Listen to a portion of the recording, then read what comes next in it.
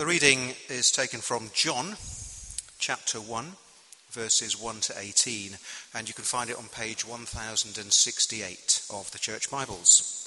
So that's John chapter 1, verses 1 to 18.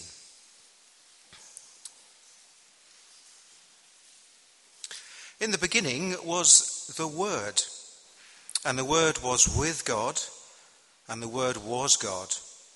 He was in the beginning with God.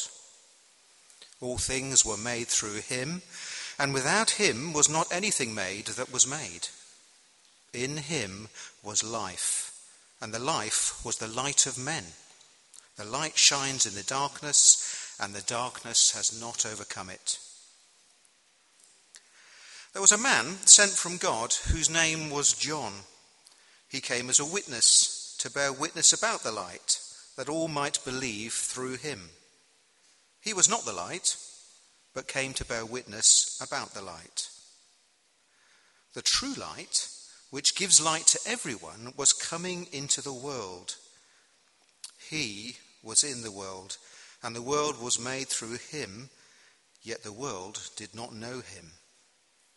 He came to his own, and his own people did not receive him. But to all who did receive him, who believed in his name, he gave the right to become children of God, who were born not of blood, nor of the will of the flesh, nor of the will of man, but of God. And the Word became flesh and dwelt among us, and we have seen his glory, glory as of the only Son from the Father, full of grace and truth. John bore witness about him and cried out, "This was he of whom I said, 'He who comes after me ranks before me, because he was before me.' For from his fullness we have received grace upon grace. For the law was given through Moses. Grace and truth came through Jesus Christ. No one has ever seen God. The only God who is at the Father's side, he has made him known."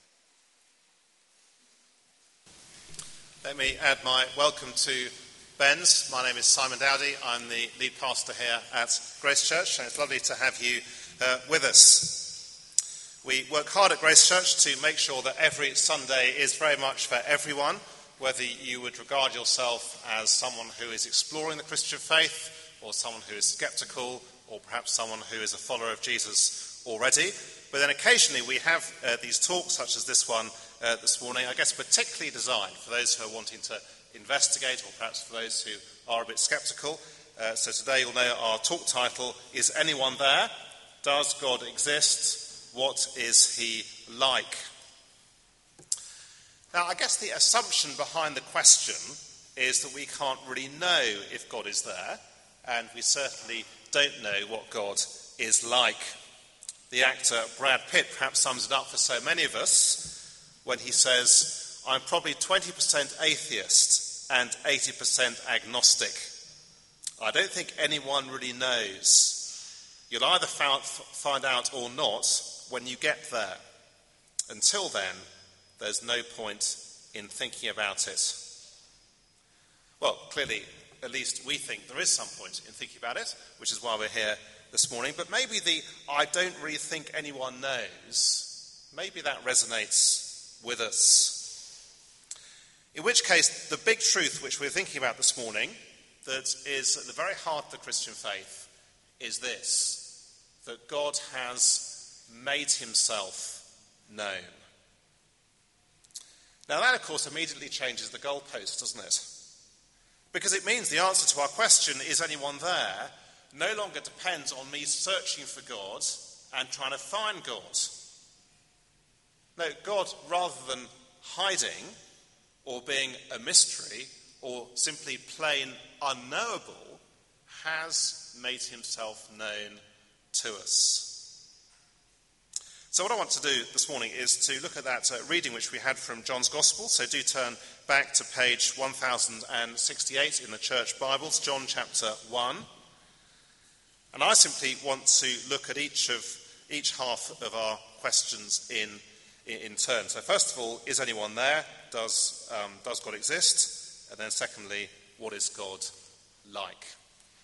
And just to say, after the talk, we're going to have an interval, which will be partly an opportunity to get a cup of coffee or tea, but also an opportunity to write down a question. And you'll see there are question slips around the place on the chairs. So if during the talk there's something and you're just thinking to yourself, I'm not quite sure if I understand that, or please could you say more about that, then do jot down a question. And then once we've all had a cup of coffee later on, then I'll try and answer those questions. So do bear that in mind.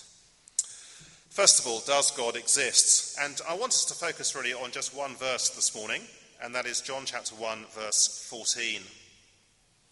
And the Word became flesh and dwelt among us. And we have seen his glory, glory as of the only Son from the Father, full of grace and truth. John's Gospel is one of 4 historical accounts of the life and teaching of Jesus Christ. No serious historian doubts that Jesus existed as a person in history. So the question becomes then, well, who was he? Was he just another religious teacher, miracle worker, or prophet? Well, yes, Jesus was all of those things, but so much more. Have a look at verse 18. No one has ever seen God, the only God who is at the Father's side. He has made him known. Well, that's right, isn't it? No one's ever seen God. Left to our own devices, God is completely unknowable. And yet the claim here is the claim that Christians have always made, that it's Jesus Christ who reveals God to us. How is that possible? Well, because Jesus himself is fully God. Fully man and also fully God. Have a look and see how John begins his gospel, verses 1 and 2.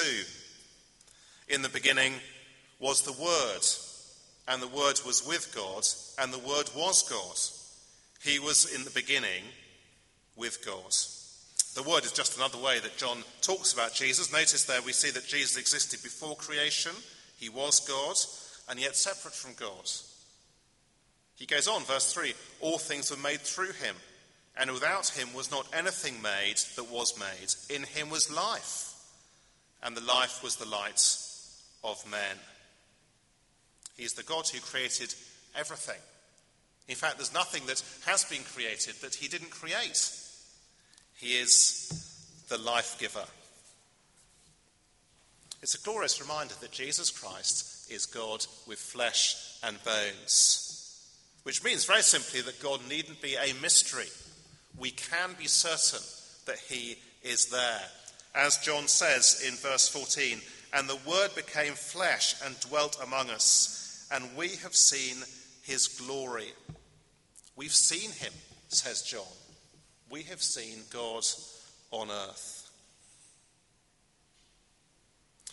In other words, the reason that you and I have never seen God is not because he doesn't exist, or because he is unknowable, but simply because we weren't around at the right time. In other words, if we had been born 2,000 years earlier, if we had lived not in this wet country, but in what is now Israel today, actually we could have seen God, just as John saw God and heard God in the flesh. And that is why, of course, as we go through the accounts of Jesus, as we go through the gospel accounts, we see him doing the kinds of things we'd expect God to do. He demonstrated his authority over evil, over sickness, over death, over nature. On one occasion, he calmed a storm simply by speaking. He was in a fishing boat with the disciples. A furious storm came up. The disciples, in despair for their lives, "Don't you care if we drown?" they said. Fishermen, terrified of the storm, a big storm. One of them shook him to wake him up. And Jesus, standing up in the back of the boat, simply said, with the authority of the Creator, to the wind, stop, and to the waves, down. And they did. Now, I don't know about you, but I was slightly captivated by some of the film footage of Hurricane Florence last weekend. Now, I'm not aware of anyone who would have said to Hurricane Florence, "Be still, stop." Of course not. You'd be mad to do so. And the disciples, goggle-eyed, say to Jesus, "Who is this that even the wind and the waves obey him?" Who is this indeed? On another occasion, a little girl, Jairus' daughter, had died. And Jesus takes her by the hand and says, "Little girl, I say to you, arise." And she did. Just as the son of a widow in Nain, already in a coffin, they had finished the funeral service. They were taking him out to bury him. Jesus stops the procession and says, "Young man, I say to you, arise." Now, I've taken many funerals as a Church of England minister, and it's never occurred to me to knock on the coffin and to do that.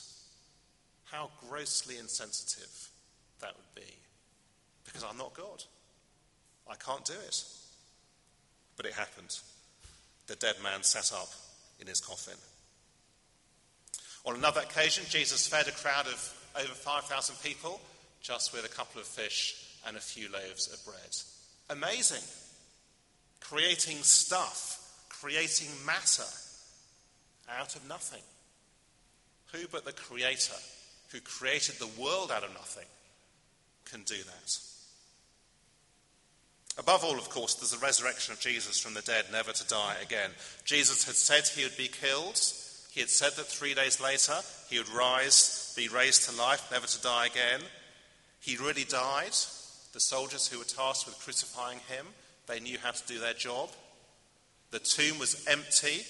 A guard had been put over the tomb. It wasn't worth their job not to do their job, not to guard the tomb properly. Jesus was then seen alive by many eyewitnesses, on one occasion by more than 500 people at a time. His disciples were transformed from being fearful to being fearless in their proclamation of him. Indeed, many of them would lose their life for believing in Jesus. And Jesus says the reason for all these things is that he is God, God in the flesh. Which means that God isn't hiding. He has stepped out into the blazing sunlight of history in the person of Jesus. Here's an extract written in a letter written in 1982 by former US President Ronald Reagan, but only just released last weekend. It's a letter in which he pleads with his dying father-in-law to put his trust in Jesus Christ. And he's already talked in the letter about what he calls the miracle of Jesus' life. And he goes on to say this of Jesus: either he was who he said he was, or he was the greatest faker and charlatan who ever lived. And then towards the end of his letter, Reagan says, for 2,000 years, he has had more impact on the world than all the teachers, scientists, emperors, generals, and admirals who ever lived, all put together. In other words, in answer to the question, is anyone there? I don't need to go any further than the Jesus of the Bible. The evidence is there for us, if only we'd investigate. But then the second part of our question, what is God like? And of course, we're not the first ones to ask the question. In the Old Testament, the prophet Moses asked God that very question. He said, please will you show me your glory? And God did. He proclaimed himself to Moses to be a God of grace, compassion, a God who is just and righteous. He always does what is right. Although Moses didn't really see very much, he just got a glimpse of God. And yet he heard God's voice. Now go back to our key verse, chapter 1, verse 14, because you see, for John's readers with a far greater grasp of the Old Testament than we have, that word glory in verse 14 would simply have leapt off the page.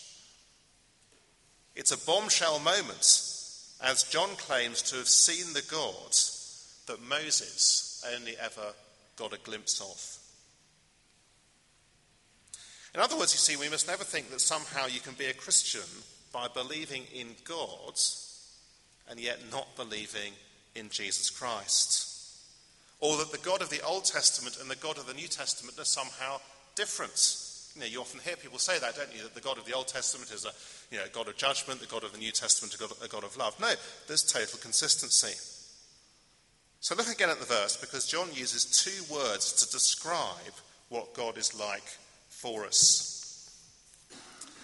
And the Word became flesh and dwelt among us, and we have seen his glory. Glory as of the only Son from the Father, full of grace and truth. Grace and truth. Let's think about each one in turn. First of all, truth. I guess it stands to reason, doesn't it, that if Jesus is God, then he speaks the truth about God. If Jesus is God, he speaks the very words of God. As we read through John's Gospel, as we see Jesus teaching people, we are witnessing God himself speaking, teaching. That's why, of course, people said they'd never heard anything like it. And as we read through John's Gospel, we hear him speaking clearly, authoritatively about the things that really matter.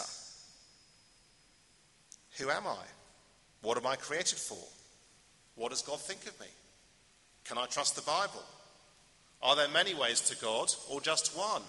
Is there a heaven? Is there a hell? Can I be sure which one I'm going to go to? Or do I just have to wait and hope for the best? Is there a judgment? Is this life it? Is there anything else beyond it? Jesus speaks the truth. Now just think about that for a moment, because it is, of course, very, very wonderful and very liberating. Because you see, it saves us from the "I like to think God is like" syndrome. I like to think there are many gods, someone says. Someone else says, I like to think there is just one God. Someone else says, I like to think God is rather like a kind of cuddly teddy bear.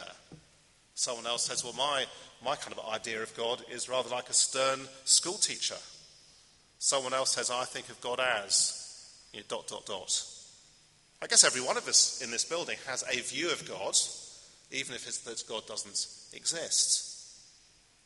Now the problem, of course, is how do we know who is right? Is God like this person over here imagines him to be? Or actually, is he like this person over here imagines him to be? At which point, I guess it's very easy, isn't it, to conclude that actually we can't really know what God is like. That every opinion is equally valid. And to conclude that actually it's rather arrogant to claim that we can know what God is like. After all, why should my view of God trump your view of God? And that is why it's such a wonderful breath of fresh air when we come back to the eyewitness accounts of Jesus Christ. Because he speaks the truth. Of course he does. He is God. He shows us there's only one God, not a pantheon of gods. He shows us that God is personal. It's possible to know him. It's wonderful, wasn't it, to hear Lizzie explaining how she came to know him personally for herself earlier.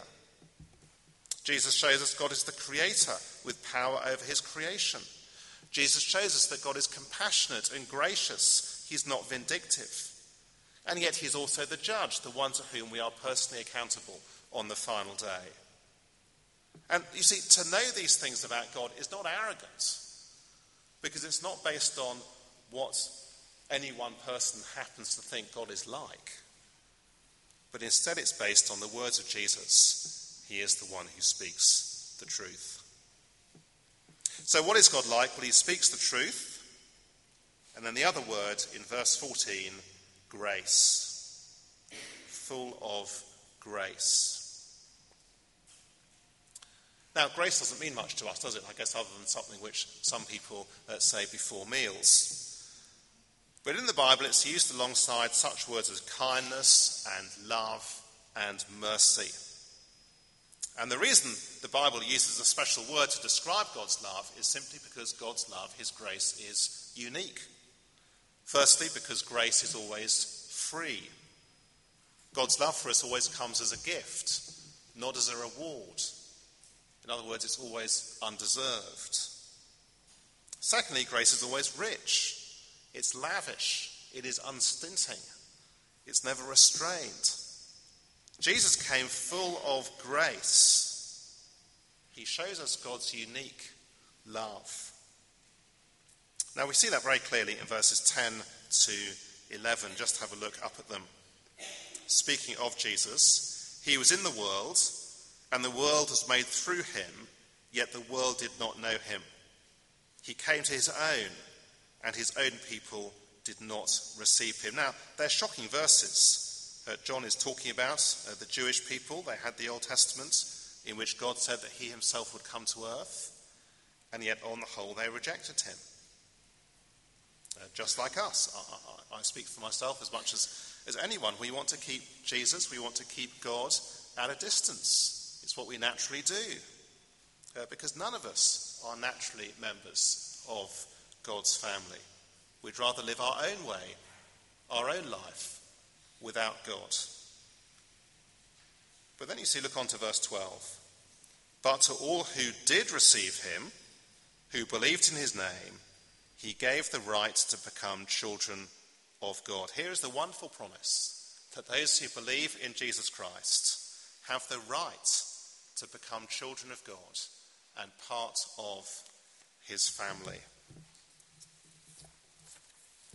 Well, you say, how is that possible? How can people who are far from God be welcomed by God and become part of his family? Well, John chapter 3, verse 16, perhaps the most famous verse in the Bible. For God so loved the world that he gave his only Son, that whoever believes in him should not perish but have eternal life.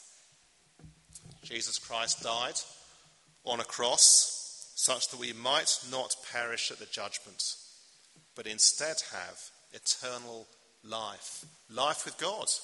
Life with God in this life. Life with God in the next. Jesus died so we might be forgiven our wrongdoing and sin, and instead might be members of God's family. Now that is great, isn't it? That is generous. That is undeserved. In other words, you see, the answer to our question, does God exist, isn't simply yes. If the answer was simply yes, well, I guess at best that would leave me thinking, well, but what is he like? Can I know him? At worst, it would leave me thinking, well, what about the judgment to come? No, the answer is he does exist, but it's also that he is full of grace. Those who believe in Jesus can be certain now in this world that they are part of God's family. And certain that on the final day, they'll be welcomed as members of his family into heaven. God needn't be a stranger. We can be welcomed as a friend. Well, let me talk about responses before we have our coffee break, because I guess once we've grasped this, then we do need to think about how we might respond. If you've never investigated the claims of Jesus Christ and done so as a consenting adult, so to speak, then you owe it to yourself to do so. You'll see there is a tear-off slip on the service sheet. A couple of ways, a couple of sort of obvious, very good ways to think further about the Christian faith. One is to sign up for the Christianity Explore course, which you'll see details there on the tear-off slip. It's a course which is run by churches up and down the country. It's DVD-based, an excellent way just to go through Mark's Gospel with a group of others. Some people like to go on the course and just listen. Others like to go on the course and ask questions. And whichever end of the listening and question spectrum you're on, it's an excellent course. We also offer a guided read-through of John's Gospel using material that has been designed for those who are wanting to think further about the Christian faith. And again, you can sign up for that. It may, of course, be that actually you are more sceptical. But John's answer, as we read through his Gospel to the skeptic, is to investigate. Because it's so often the case that those who reject Jesus simply haven't really investigated and haven't really done so as a grown-up, so to speak. So easy, isn't it? Just, I guess, in so many spheres of life, just to live off second-hand information. And there's certainly plenty of second-hand information regarding the Christian faith. The Bible's full of contradictions. The Gospels were made up centuries after the events. There's no real evidence for Jesus. It's all been made up by the church, and so on. Speaking personally, I'm not from a Christian family. Speaking personally, it was only really when I did investigate the Jesus Christ of the Gospels for myself that actually I realised at that point that the Jesus I'd been rejecting was in fact a caricature. And I hadn't really understood the real Jesus, neither in terms of who he is, nor in terms of why he came. But it may be, of course, there are one or two here, and you're thinking, but I want to become part of God's family. How do I do that? Well, perhaps you know you're far from him. You believe that Jesus died on the cross for your sins, and you want to turn to him as Lord and Saviour. Well, if that is you, I'm going to close this part of our meeting by praying a prayer. Let me just read it out. So as I read it out the first time, just think to yourself, is this the kind of prayer that you'd like to pray? And then I'll read it out a second time so that you can then echo it in the quiet of your own heart. But let me just read the prayer through first of all, and just think to yourself, is this the kind of prayer you're ready to pray? Lord God, I'm so sorry that I have not loved you with all my heart, soul, mind, and strength. I understand now who Jesus is and why he died. I know that I do not deserve it, but because of Jesus' death on a cross for me, I ask you to forgive me. From now on, please give me the desire to obey you and to help me to follow Jesus, whatever the cost. Well, if that is the kind of prayer that you'd like to pray, I'm going to read it out again, and do echo it in the quiet of your own heart. Lord God, I am so sorry that I have not loved you with all my heart, soul, mind, and strength. I understand now who Jesus is and why he died. I know that I do not deserve it, but because of Jesus' death on a cross for me, I ask you to forgive me. From now on, please give me the desire to obey you and to help me to follow Jesus, whatever the cost. Amen. Now, can I say that if you've prayed that prayer for the first time, then today is a great day. You can be assured that God has answered the prayer. You can be assured that you are part of his family. I'd love you to either come and tell me or Fiona, who was interviewing Lizzie earlier. If you've done that, we'd love to help you get the best possible start in the Christian life, and to give you a copy of this booklet, The Real Jesus, which will just help you to underline what you have done.